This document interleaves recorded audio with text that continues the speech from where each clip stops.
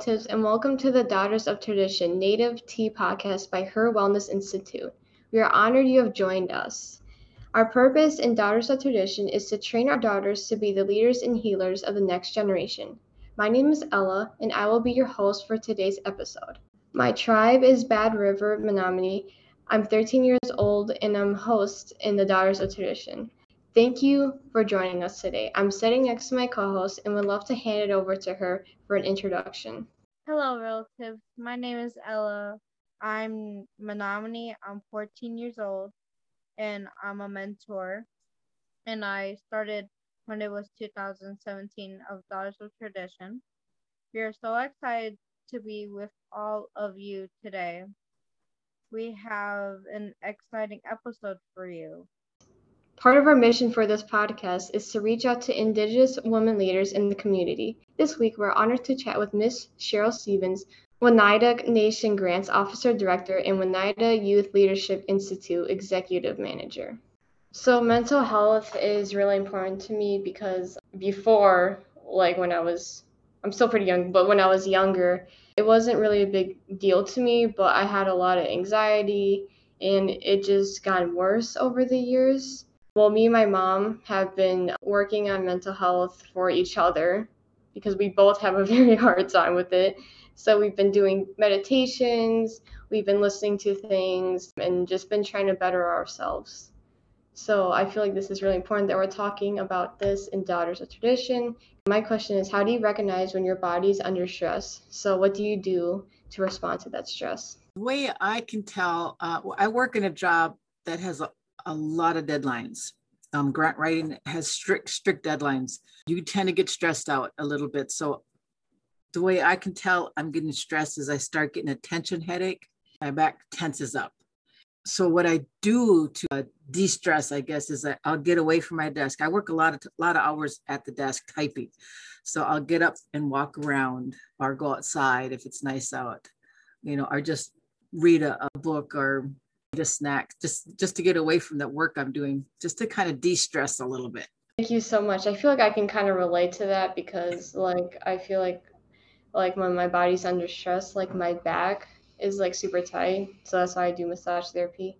And I also like to take breaks because I feel like that's really good to take breaks when you're under stress. So thank you.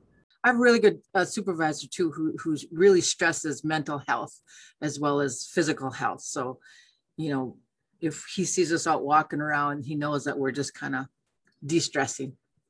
What is your definition of healing? Oh, that's a good question. I live in a small community. I suppose anybody who lives in a reservation knows it's a small community and everybody knows each other.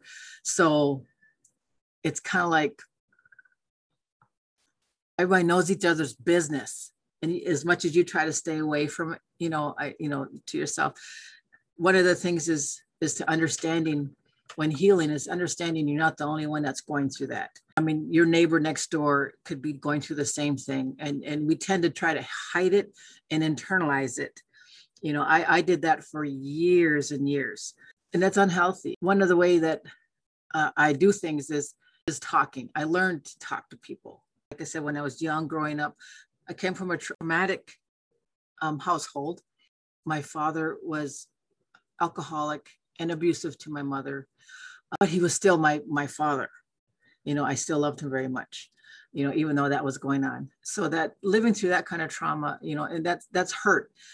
You have to learn how to heal the hurt that's inside you. Otherwise, you take it with you and you put it off on other people in a way of being a bully, in a way of being mean or short or anything like that. Understanding what you're feeling, I guess, understanding where it's coming from, what's causing it. In order to heal, you have to know what's causing that hurt that's in you, what's causing the triggers. It could be a memory, it could be a song, it could be anything that brings up pain from a memory that you have. And so you have to understand what is causing that pain so that you can try to heal it. You can talk to people, you can go to counseling. One of the things although my dad was an alcoholic and abusive, I was a daddy's girl. So he protected me from my siblings who were very mean to me growing up. And that was a trauma. And when I was 11, he was killed in a car accident. And it just set my world spiraling. I didn't know what to do. What I did, I shut down. I didn't talk to anybody. We didn't talk to anybody. I couldn't even cry. I think, now that I realized what happened, I went into shock because I couldn't even cry at his funeral. And my auntie yelled at me for that, so, and I even remember that hurt. And that seemed to help me. I came out of my shock and then I start talking to my family again. I've learned to deal with it and I've healed. Since our next section is going to be about leadership and governance, that means a lot to me because my name is Nigani Gijigukwe, which means leading sky woman. So a lot of people like leadership in me, like leading things. And I think it's really important to me because I feel like I have like a purpose in a sense. So the question is, what do you think it takes to run a country or a nation, such as becoming a president or a tribal chairperson? I've always wanted to like know this. As I'm getting older, I kind of want to do more broader things and just get out there more. Well, what you're doing right now is a start. It's an excellent start. Getting out and talking to people, learning how to talk to people is one good thing. I flunked my freshman year in American history because I was too afraid to get up in the front and give my oral report. You have to do a report and then you have to read in front of class. And I was so shy that I would not go up. And so my teacher actually failed me in my class just for that. I went back the next year and I was able to do it. But the biggest step is being open and being able to talk back and forth to people.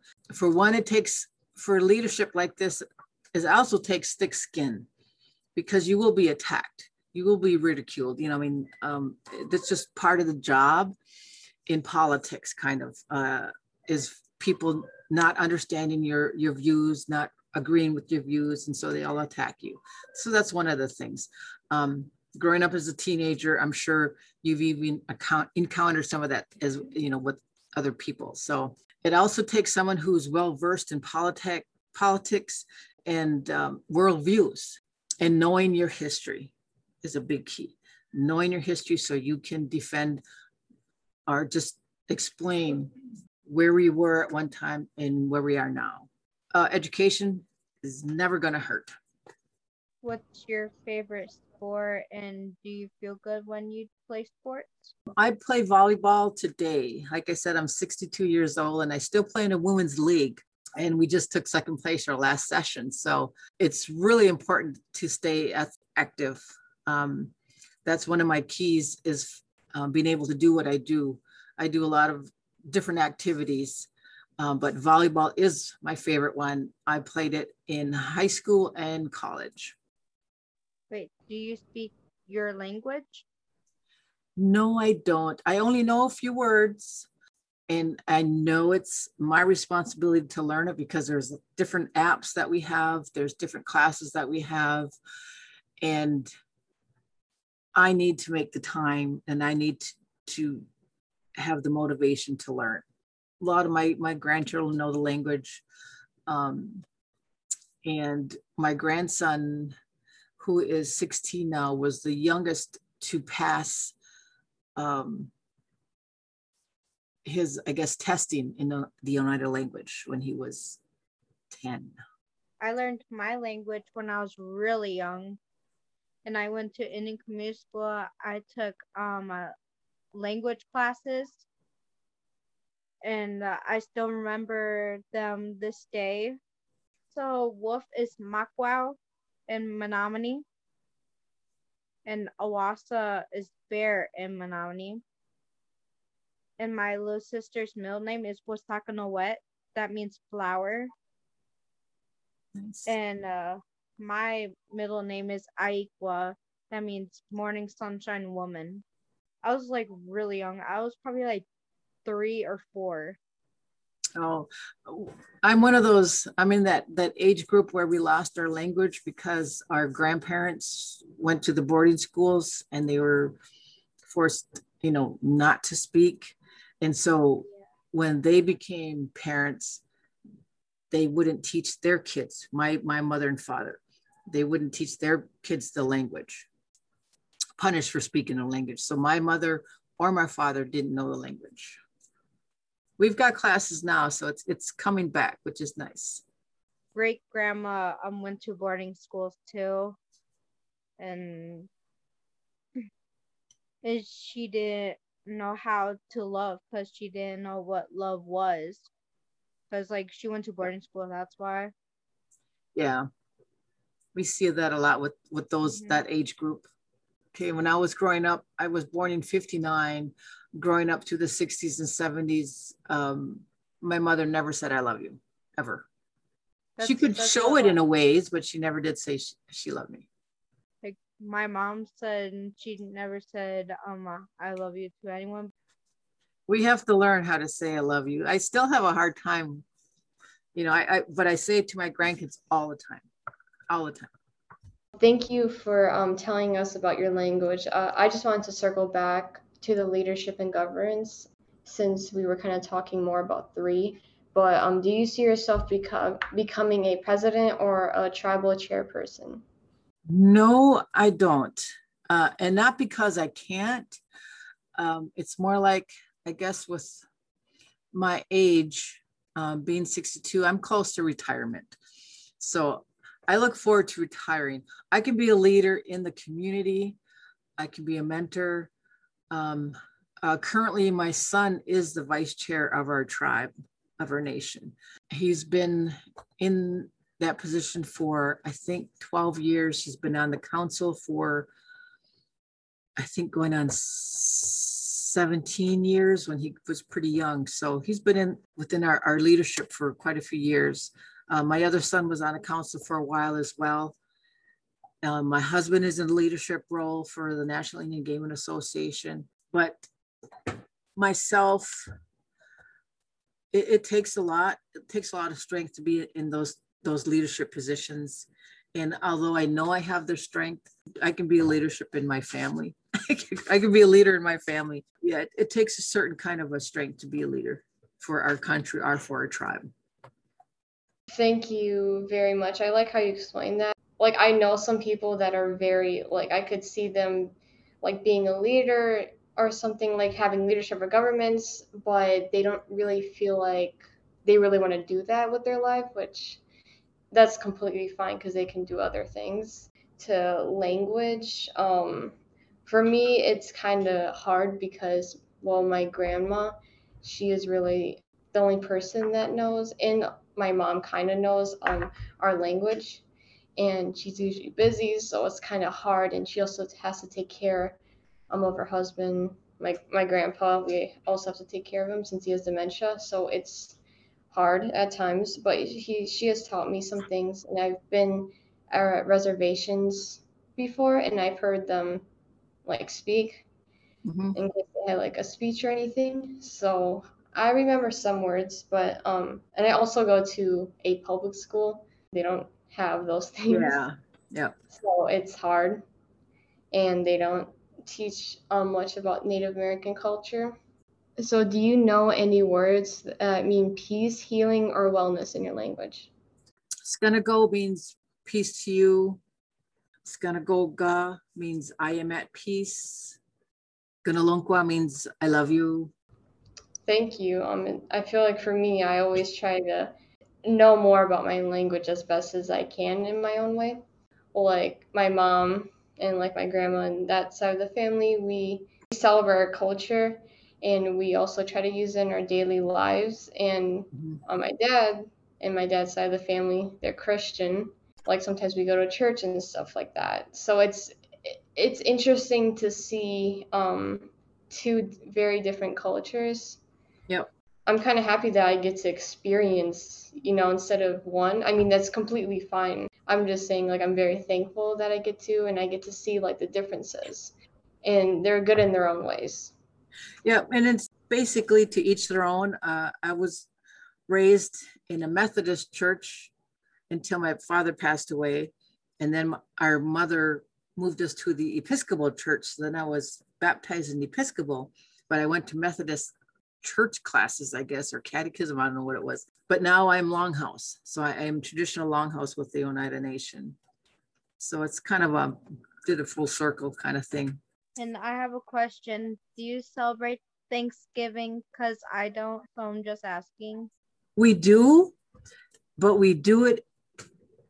My husband wears all black, and we try to wear black. We do have a family meal. We get together and we pray for all those our ancestors, and that's what we do. And their struggles and their healings, and today our families. So it's more of a Thanksgiving for our family versus Thanksgiving. Like I have another question. Like, what do you call Thanksgiving? We call it giving thanks. Kind of like the same thing, giving thanks. And that's what we do. We just give thanks for everything that we've been through, everything that all the lessons we've learned, our family, and and we pray for, like I said, we pray for all the past generations. How we celebrate Thanksgiving is just like having fun. Yep, we celebrate, not every family celebrates the same, so you do your thing with what makes you feel good in your heart. So that's what we do. We have a good meal. We have traditional food as well as the turkey, but we also have, we play games. So it's more like a family togetherness. Are there any words in your language that hold a special place in your heart? And why? Well, since I don't know many words, I think it would be kind of interesting to hear from you. Wase Nunslio, which means good basket. I repeat my Indian name and asking that, spirits look over me and my family, that, our prayers are not answered, but that our prayers are heard. Gunalunkwa, I use that. That means I love you. Nugiwa, which means goodbye. My husband's grandmother was one of the first language speaking elders that passed away. She passed away at 103 years old, and she could speak fluent. Oneida was her first language. So she taught a lot of her language to our grandkids. And so today they use those words. Not a whole lot of words that we use a lot, as much as we should. Yeah, I like that. Just simple words that we might use in our daily lives. Yep. Mean a lot. For our last question, do you have any final words or comments for our Native youth? And how can we positively impact the next generation? Keep talking to people. One of the biggest things I always stress, with kids seem to have a lot of issues, is the understanding you're not the only one. You're not alone, and to understand that, really understand that you're not alone. There are others that go through the same things that you do, that go through the same feelings. Like I said, I have 17 grandkids from the ages of 2 to 22. So I have all the ages in there. There's 2 and 3 and 4 and 5, 8. There's like 3 13-year-olds, a 12-year-old, there's 2 16-year-olds, a 17-year-old. All the ages are cut. And then watching them going through their different stages, keep talking to them. And when you see somebody that may be hurting or maybe upset or maybe even mean, sometimes that meanness is just pain coming out, and it comes out that way. So maybe befriending them or talking to somebody, not to be judgmental to others, no matter what, what they look like. Sometimes you look at somebody and they have, old clothes or something, and maybe befriend them, just to be open and sharing your challenges, sharing your ideas, and never let somebody put you down. Always speak up, and maybe not in a negative way. Just say, I don't appreciate that. I stuff like that. It's really hard being a teenager. Believe me, I've been through that, and then watching my grandkids and my kids go through everything, so, but I found out that finding someone to confide in is really helpful. Thank you very much. Some things that you talked about, like some of my values in life, you also kind of said, like, always like being there for other people. I feel like that's really a big thing, of being thoughtful and being kind to one another, because especially in school, that can even though it's easy to say, a lot of kids don't do it, and I've been bullied a lot before, so Yeah. yeah, it's hard, but especially when you're bullied, it can really affect your self-esteem, especially when you have to go there 5 days a week, even though you don't want to, and you have to see the same people and they bully you every single day. And it Yeah. can hurt you very much, but you have to stand up for yourself, which was very hard for me in grade school because I was just really afraid. And even though the teacher said, oh, just stand up for yourself, it wasn't easy because they would just turn you down right away. But over time, I don't let them get inside my head. Yeah, it's not as easy as they think it is. Just let it roll off the back of your, like a turtle's back, And I sometimes envisioning it as well. Okay, I'm a turtle plant, so I use a turtle as an example.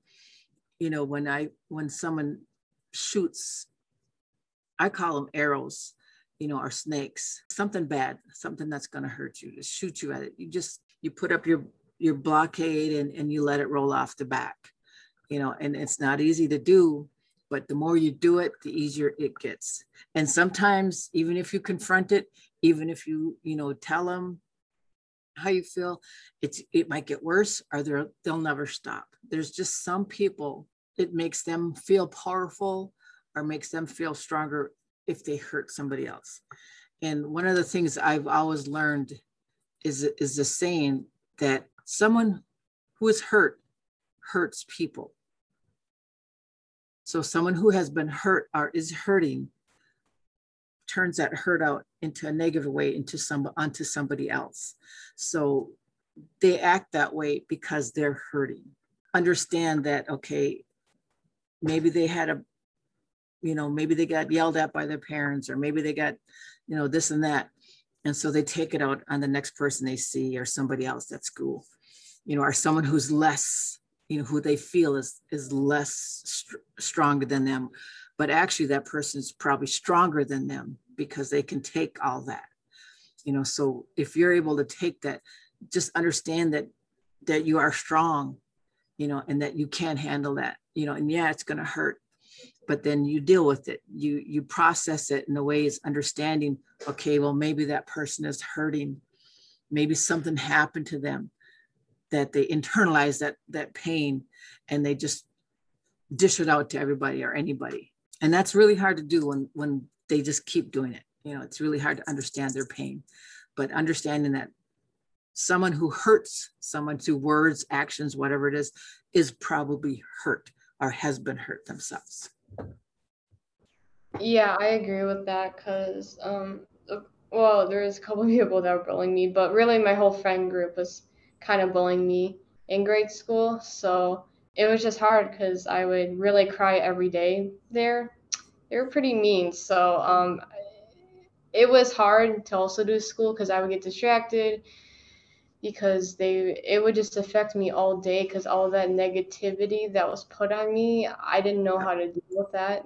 And I've told teachers it only made it worse. Yeah. The teachers said stop, they didn't stop, and it was just every day constantly saying something negative about me and always bullying me about something. So it was hard, but yeah, one of my friends, they had a issue at home, so we've kind of dealt with that.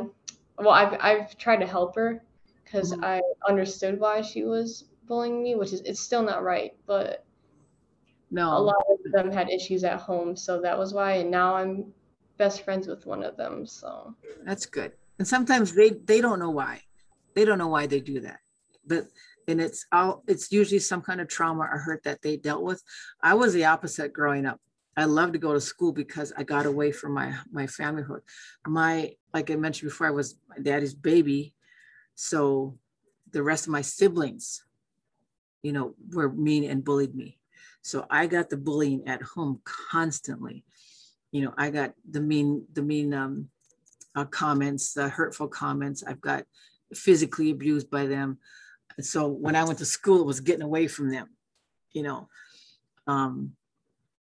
So and that was a little bit harder to to deal with because I'm living in the same household as my bullies on a constant basis. And then like at 11, when my dad passed away, because I would do the same thing, I would run and go tell him. And so he'd spank them or he'd yell at them or they'd get in trouble. So then it just got worse. So the more I told on them, the meaner they got to me, and it just kind of spiraled out. Then when he passed away, then it was basically, they said, you got nobody to protect you anymore. So then I felt really alone. So that's I think when I kind of start internalizing things and kept everything inside. But come to realize, there's a lot of kids my age that were going through the same things I was going through. And I just didn't know that, so understanding everybody's pain is one of the biggest things you can do. And I got bullied as well. And I know how Ella feels too. I was so scared to stick up for myself too. As you grow older, you start understanding more and more about why they did that. And it's not going to stop. I'm not going to say it's going to stop as you get older. There's still people, adults, who may be jealous or just don't like you, so they talk about you. And you're going to run into that here and there. So, and the thing is, just what I do with those people is I just keep myself away from them as much as possible. So I know like in school, it's not easy, but like in my life, if there's an adult or something who is just negative constantly or says things, talks about me, whatever, I stay away from them. I don't associate with them. And that's my way of healing too, because why would I put myself through that pain every day? I pull myself away. Did you ever hear about your hair is sacred? Yeah, I always take care of your hair. When I clean out my brush, I wrap it so it's not like open. Our grandson, and he had long hair and he wanted to cut it because his mom and dad, they're really talkative and they know everything that's going on and stuff. And he felt bad about children that were found in these schools. The children are being found, bodies are being found, I guess, grave sites. So he felt sad for them. So he wanted to cut his hair. So they made a bunch of tobacco ties, and he put his braid and he put it out in the woods behind our Norbert Hill Center where there's other graves of kids. And they had a little ceremony for that. So we're going to be wrapping up. But I just want to ask one last question. I was just wondering if you've been to Washington, D.C., or if you have any advice or suggestions on where to visit in Washington, D.C. I have been there twice, and it was for the inauguration, both inaugurations of President Obama. And those are the only times I went there. I would visit the Indian Museum for one. I think it's the Veterans Grave, because I know there's got to be a lot of natives that are in those graves that they're all veterans that died in the war, so I would like to go there. I haven't gone there, just put some tobacco down. Other than that, I really didn't do a lot of visiting any other places other than just participate in the inauguration. Thank you so much. Yeah, especially when it comes to Veterans Day. We usually go to veterans' gravesite and we smudge, and we really take time to really recognize that they fought for our country, to talk about it and practice, celebrate it. Yep. Thank you so much. We're going to be wrapping up, and I'm just really thankful that you got to be here with us on this podcast and you got to share your own experiences and your own words on these really important topics that we have brought up and asked you. So thank you so much. Thank you.